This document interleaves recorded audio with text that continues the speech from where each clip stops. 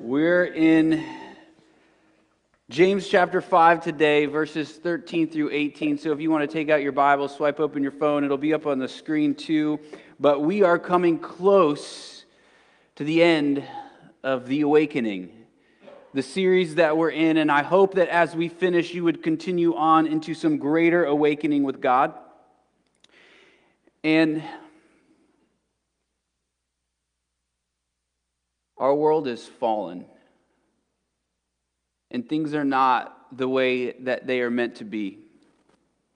And this world is going to test you and try you, and you will be walking through the fire. And as this happens, you have to understand that there is a cosmic darkness that has taken over our world.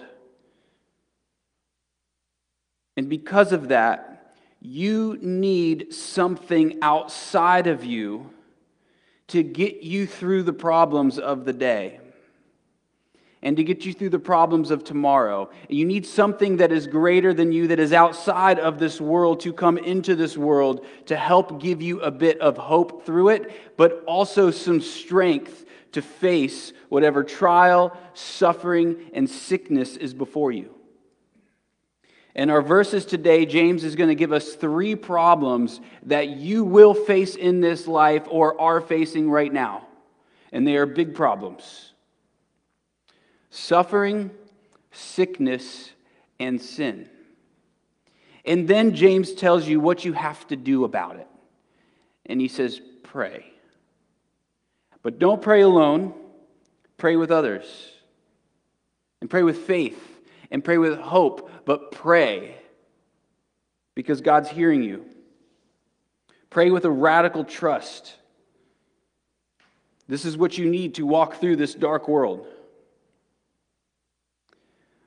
The mother who prays for her children, there's power in that prayer. The friend who prays for a friend in need, there is power in that prayer. And the discipleship group leader that prays for those in his or her discipleship group, there is power in that prayer. And there is power in the prayer of the one who is sick. And there is power in the prayer of the one who is suffering. And there is power in the prayer of someone, the one who's been so convicted by their sin that they feel the weight of guilt and shame, and yet they at the same time turn up to discover a gracious God. And there is power in that prayer. Let me read to you James 5, 13 through 18. Is there anyone among you suffering? Let him pray. If anyone is cheerful, let him sing praise. Is anyone among you sick? Let him call for the elders of the church and let them pray over him, anointing him with oil in the name of the Lord. And the prayer of faith will save the one who is sick, and the Lord will raise him up. And if he has committed sins, he will be forgiven. Therefore, confess your sins to one another and pray for one another, that you may be healed. The prayer of a righteous person has great power as it is working. Elijah was a man with a nature like ours, and he prayed fervently that it might not rain, and for 3 years and 6 months it did not rain on the earth. Then he prayed again, and heaven gave rain, and the earth bore its fruit. Verse 16 says the prayer of a righteous person has power. So who is this righteous person, and what is the power that they get when they pray this prayer? What are they able to accomplish? And is this prayer, this righteous person, is this just reserved for this elite person in faith? And we get our answer, verse 17, where it says Elijah was a man with a nature just like ours, but he prayed that it would stop raining for 3 years and 6 months. There's a reason why he did that. And then he prayed that it would rain again, and it did. So I don't know about you, but I've never experienced praying, God, make it stop raining, and it work. And I've never prayed, God, make it rain, and it worked. And I've never prayed, God, will you just move this mountain and throw it into the sea, and it actually work. And if you think about it, if God just gave us that kind of power to pray those kinds of things, you know what we would be doing, right? We'd be going up to mountains and we would lift them up with our hands as we pray, and we would throw them into the sea. And then our friends would watch us do that and they would say, "Oh yeah? Well then let me show you this." And they would take this powerful hurricane that comes down upon them, and we would be like children showing off our power, and it would cause so much chaos in this world. The power that comes behind prayer is when your prayers are aligned with God's will. God's will and your prayers, when they come together, that's where the power is. The Bible is a book that is teaching us and showing us that God is up to something. And when we see what He is up to and we pursue it, our prayers begin to line up with His will, and then there's power behind it. It seems that there's more power behind it with just His will alone, but when His will aligns with the prayers of His people, there's even more power to it. So, what is this righteous person? Well, the phrase, this righteous person, this phrase is multi-layered and is multifaceted. So in one sense, a righteous person is someone who's a Christian. They have discovered that their record of rights and wrongs is worthless and it's a bunch of rubbish, and what they want to do is throw it in the trash so that they can exchange their record with the record of Christ that is perfect and pure, and Christ who has loved God perfectly and loved people perfectly. When you become a Christian, the goodness of Christ is clothed over you.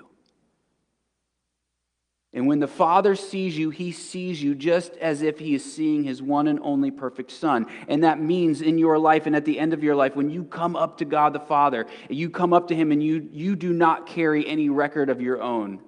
You don't say, "God, look at all the good things I've done." You don't say, "God, I did this for you." You say, "Look at what Christ has done for me, Father." And you come to the Father like that. That is, in one sense, the righteous person. Another sense, the righteous person is the one who, at the end of their life, when God has restored all things, they are perfect and pure and unable to sin. But there's something in the middle, and that's what James is talking about here. And he refers all the way back to this in the beginning of the letter that he's writing to us. And here's what he says: a righteous person is this: someone who takes their faith and stretches it out into all of life. When they feel like, "God, where have you gone?" they go back and they remember when they believed, and they take what that feeling was when they believed, the truth of it, that they just knew it, and they bring it up to today. The righteous person that James is talking about is someone who's taken their faith and applied it in the midst of their suffering, their sickness, and their sin. The person who's taken their heartbreak, their loss, the pain in their life, and they're bringing the truth of their faith into that situation. It's the person who's taking all of their relationships, their friendships, their marriages, where they work, and they're bringing their faith into that place, stretched out, a radical reorientation of all of life. So how does the person get this kind of faith that makes them into this righteous person that James is talking about? You don't want to hear it. In order for you to learn how to bring your faith into your suffering, sickness, and sin, you first have to walk through suffering, sickness, and sin, and then learn how you bring faith into it. This is the Christian life. How does faith come into every bit and aspect of our life? You have to pass through the fire to see how to apply your faith to the fire.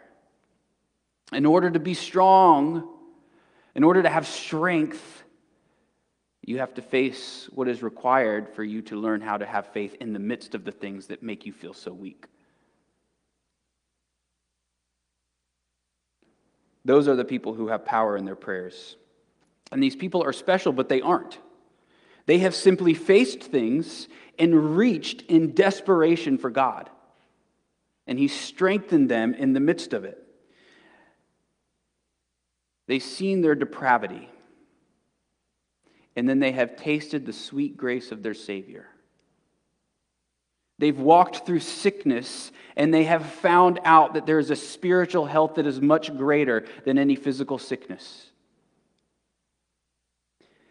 And they have walked through trials, and they have been knocked down on their backs, and they have found a God who has come and lifted them up and helped them face the fiery trials and helped them walk through it, and have come out on the other side realizing that God is making them into a masterpiece very slowly.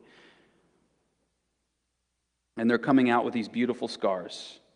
Most people want the power of prayer without what is required to get it.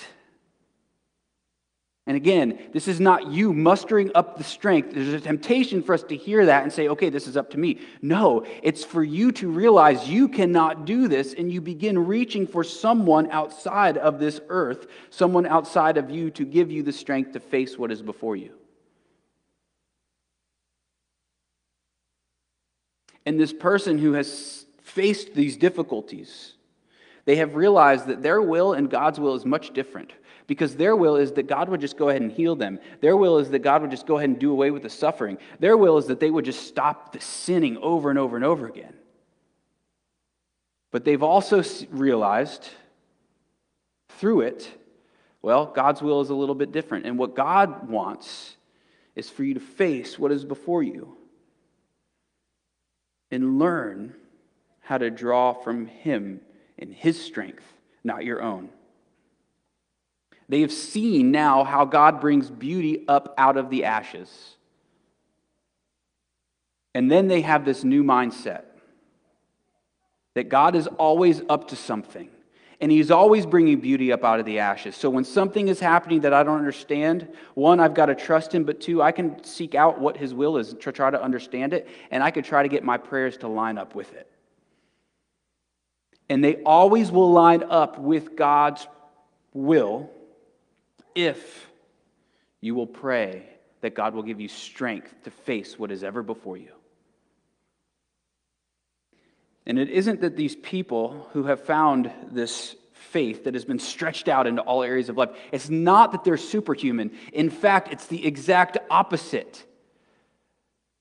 They realize that they are subhuman. That not only has our world fallen, but we have fallen. We are not who we're meant to be. There's a version of you that is much greater than the version that you are right now. And when you realize that, then you start reaching for Him.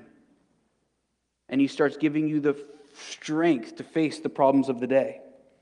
And when you do that, it's like He's making you more into who you're made to be, becoming more into the human you're meant to be, until you've reached the version of you you're meant to be in paradise. It says Elijah had a nature just like ours. He was aware that he was subhuman. He didn't trust God always. He was fearful of people. But in a moment of clarity, he reached for God. And so that means when suffering comes into your life, when sickness comes into your life, or someone you love, or you become very aware of your sin, you have to understand that God is up to something that you do not understand. So it means that you pray. That God would use the thing that you're walking through to make you stronger. And it might not be pretty, but in the end, you realize God is making you and has made you into a masterpiece. In Psalm 126, it says that we will cry these tears, but our tears that have fallen to the earth will be sown, and we will reap joy. Which means that when you walk through the pain and suffering and the sickness and sin, you're going to be weeping. But don't waste the tears. Let them fall. And as they fall, you pray. And when you pray, those tears that have fallen are sown to the earth, and then God brings up growth in your life. So much so that you're even able to have joy. So you can't waste your tears. and you will always waste them if you do not accompany your pain, your sickness, your suffering, and your sin with prayer. You sin and you want to run from God, and those are the exact moments you ought to be running to Him. When you sin and you run away from God, you're not sowing the tears that are coming. So you sin and you run right to God, and He brings growth. But if you run from Him, then you become less human, more and more. But if you run to Him, you become more of who you're meant to be. The kingdom of God coming on the earth is a product of tears that have been shed with prayer that raises up the kingdom of God in our hearts and in the world around us. And I look out at you, us together. We've walked through pain. We've walked through sickness, suffering, and sin. And I have seen and you have seen God bring beauty up out of the ashes. Some of you aren't experiencing that yet, but it is to come because God's made a promise that He will do that. He's in the business of bringing beauty up out of the ashes. And you guys have walked through us with me and Elise, my wife, as we've walked through sickness with our son, not really knowing what in the world is happening to him. And it wasn't pretty for us. I mean, we stumbled big time. But you guys were there, and God has brought beauty out of it. It's hard to see sometimes. So when suffering and trial comes, when pain and heartbreak and loss, whatever it is, sickness, whatever's coming at you, don't waste the tears, don't waste the pain, don't waste the suffering, don't waste the sickness, but accompany all of those things with prayer, and God will do great work. But you can't go it alone. This is the second thing James wants us to know, is that we have to pray with our friends. It says that the prayers of a righteous friend will be what rescues you. The prayers of your parents, the prayers of your kids for you, the prayers of your friends for you, the prayers of your leaders for you. If you're sick, the prayers might produce healing, it says, but it also might not. Depends what God is up to. Your friends are there to pray for you, to be healed from whatever is before you. But if you are not, they are there to walk with you through it. And also they are there to fight for you, to reach out to God so He might strengthen you for whatever you're going through. And it also means you need to become the type of person that prays for your friends. Praying for your family, your kids, as they're facing trials. You know, I think as parents, especially in our culture today, we want to protect our kids. Our kids are so protected. Like, we're desperate for them to be protected. We want this, hedge around them, that nothing bad can happen to them, and we protect them in all ways. And when we pray, we say, God, please don't let them go through something. And you know what God wants? God wants them to be strong and brave and courageous, which means they've got to face some difficulties.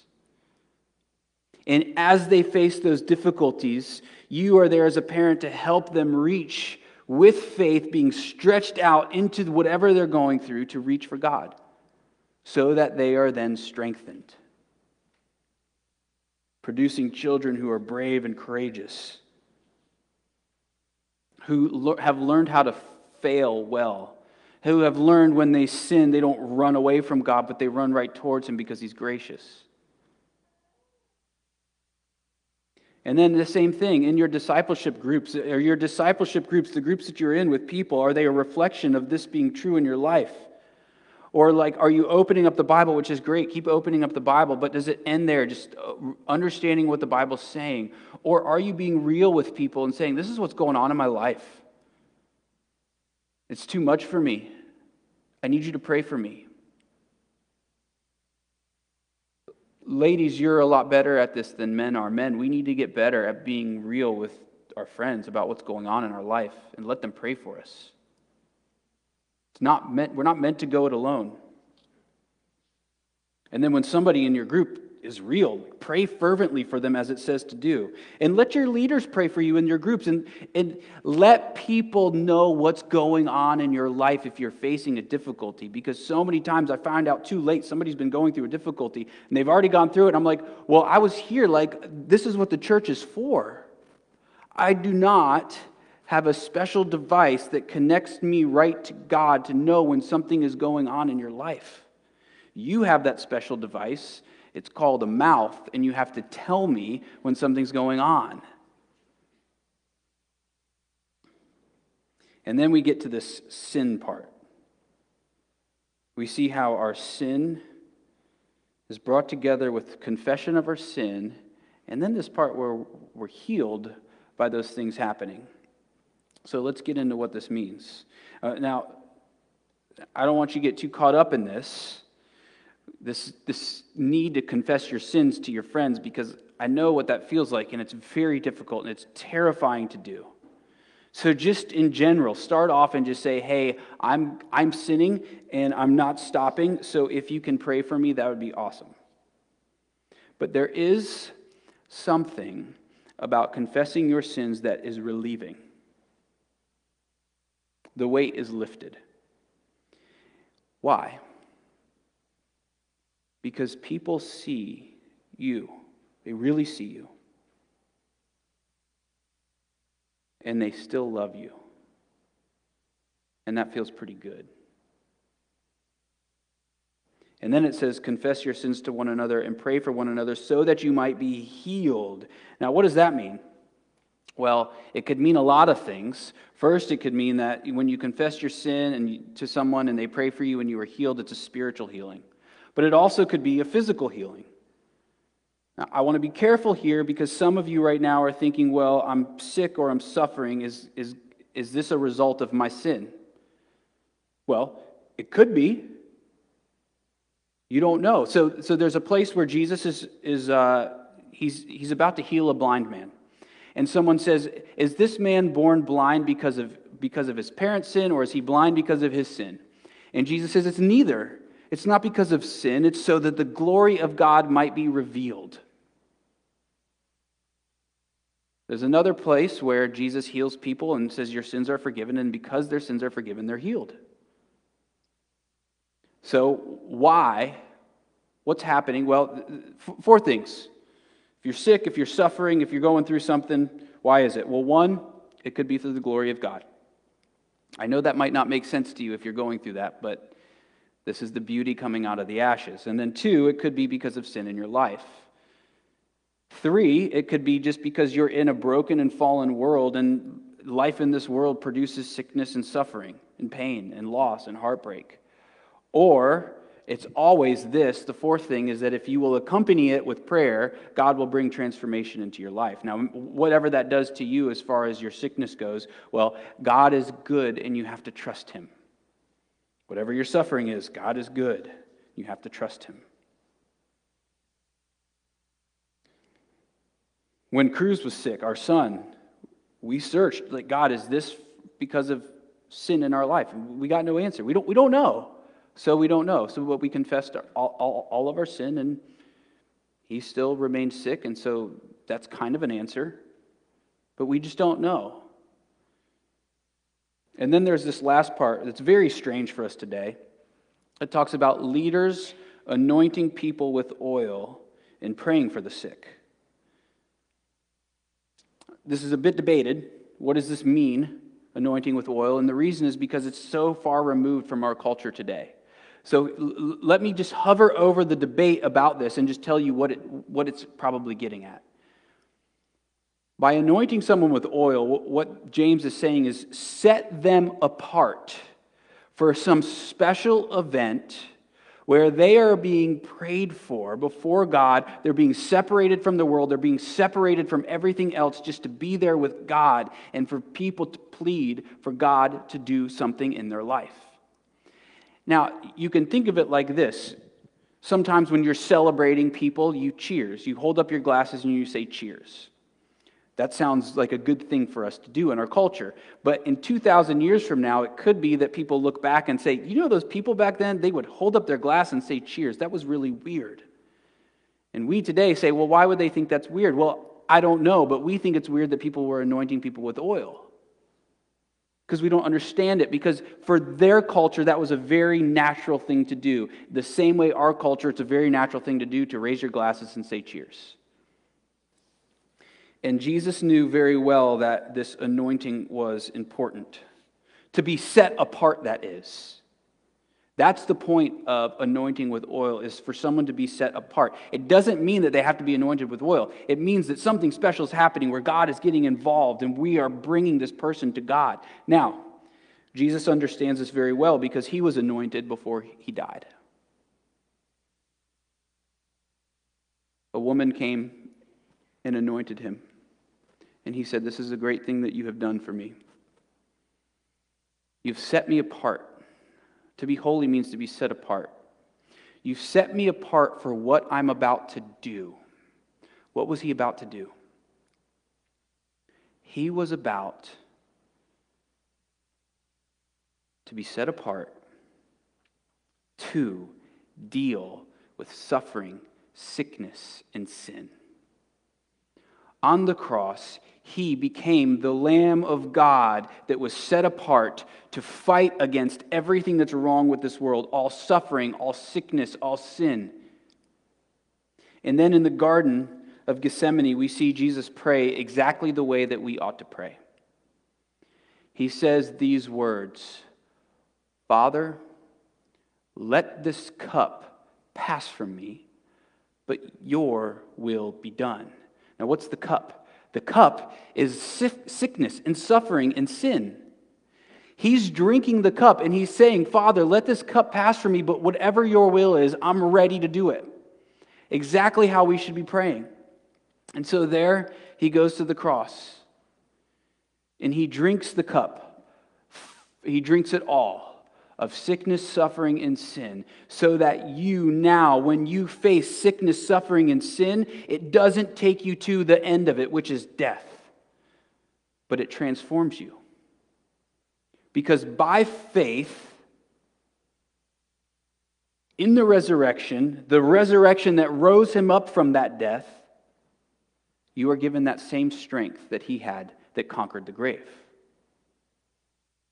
And even if suffering, sickness, and sin takes you all the way till its end, which is death, you even become more transformed, entering into glory.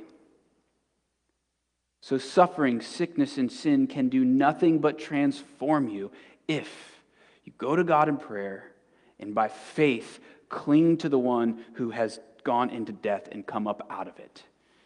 And as he came up out of it, now he sits at the right hand of the Father, and do you know what he's doing?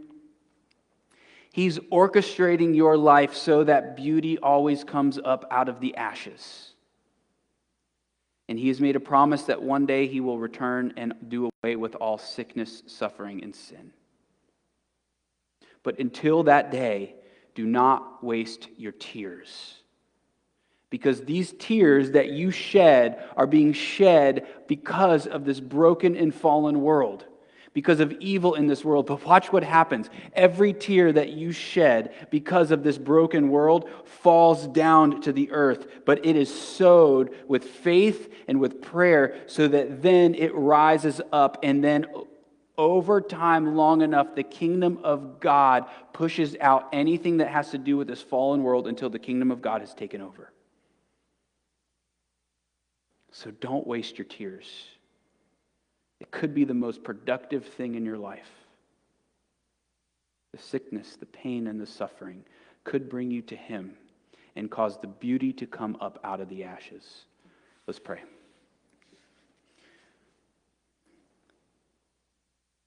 Father, I pray that we would be people who do not waste their tears. God, I pray for those in this place who are experiencing suffering, sickness, and sin, and shame and guilt for that sin. And God, I pray that they would not waste what is happening, but desperately go to you and see those tears sown so that something beautiful comes out. Help us do this, God. In Jesus' name, amen. One of the best ways for us to be real with our sickness and our suffering and our sin is through communion, through the Lord's Supper. Because this is a display of not only what happens to Christ, but a display of what happens to us in the end when we pass through sickness, suffering, and sin. This is a sweet, very sweet time for your faith to be strengthened. And what you're doing is you're saying, God, I'm too weak to do this on my own, so I need to be nourished by you. And I need to remember all the promises that you've made to me because I'm forgetting them. And I don't think I've got what it takes to get through. And that's a great thing because you don't. And that's a great thing to come to grips with because now finally you're going to reach for a Savior. And so when you come up to partake in this, every step is a step of faith saying, I need you, I need you, I need you, I need you. So I'm going to tell you what happens the night before Jesus was betrayed by even a close friend of his. But before I do, here's what we do right now. So we have these little cups. It's a little tricky, but you open it up and there's a wafer in there, and then you open up another layer and there's the juice.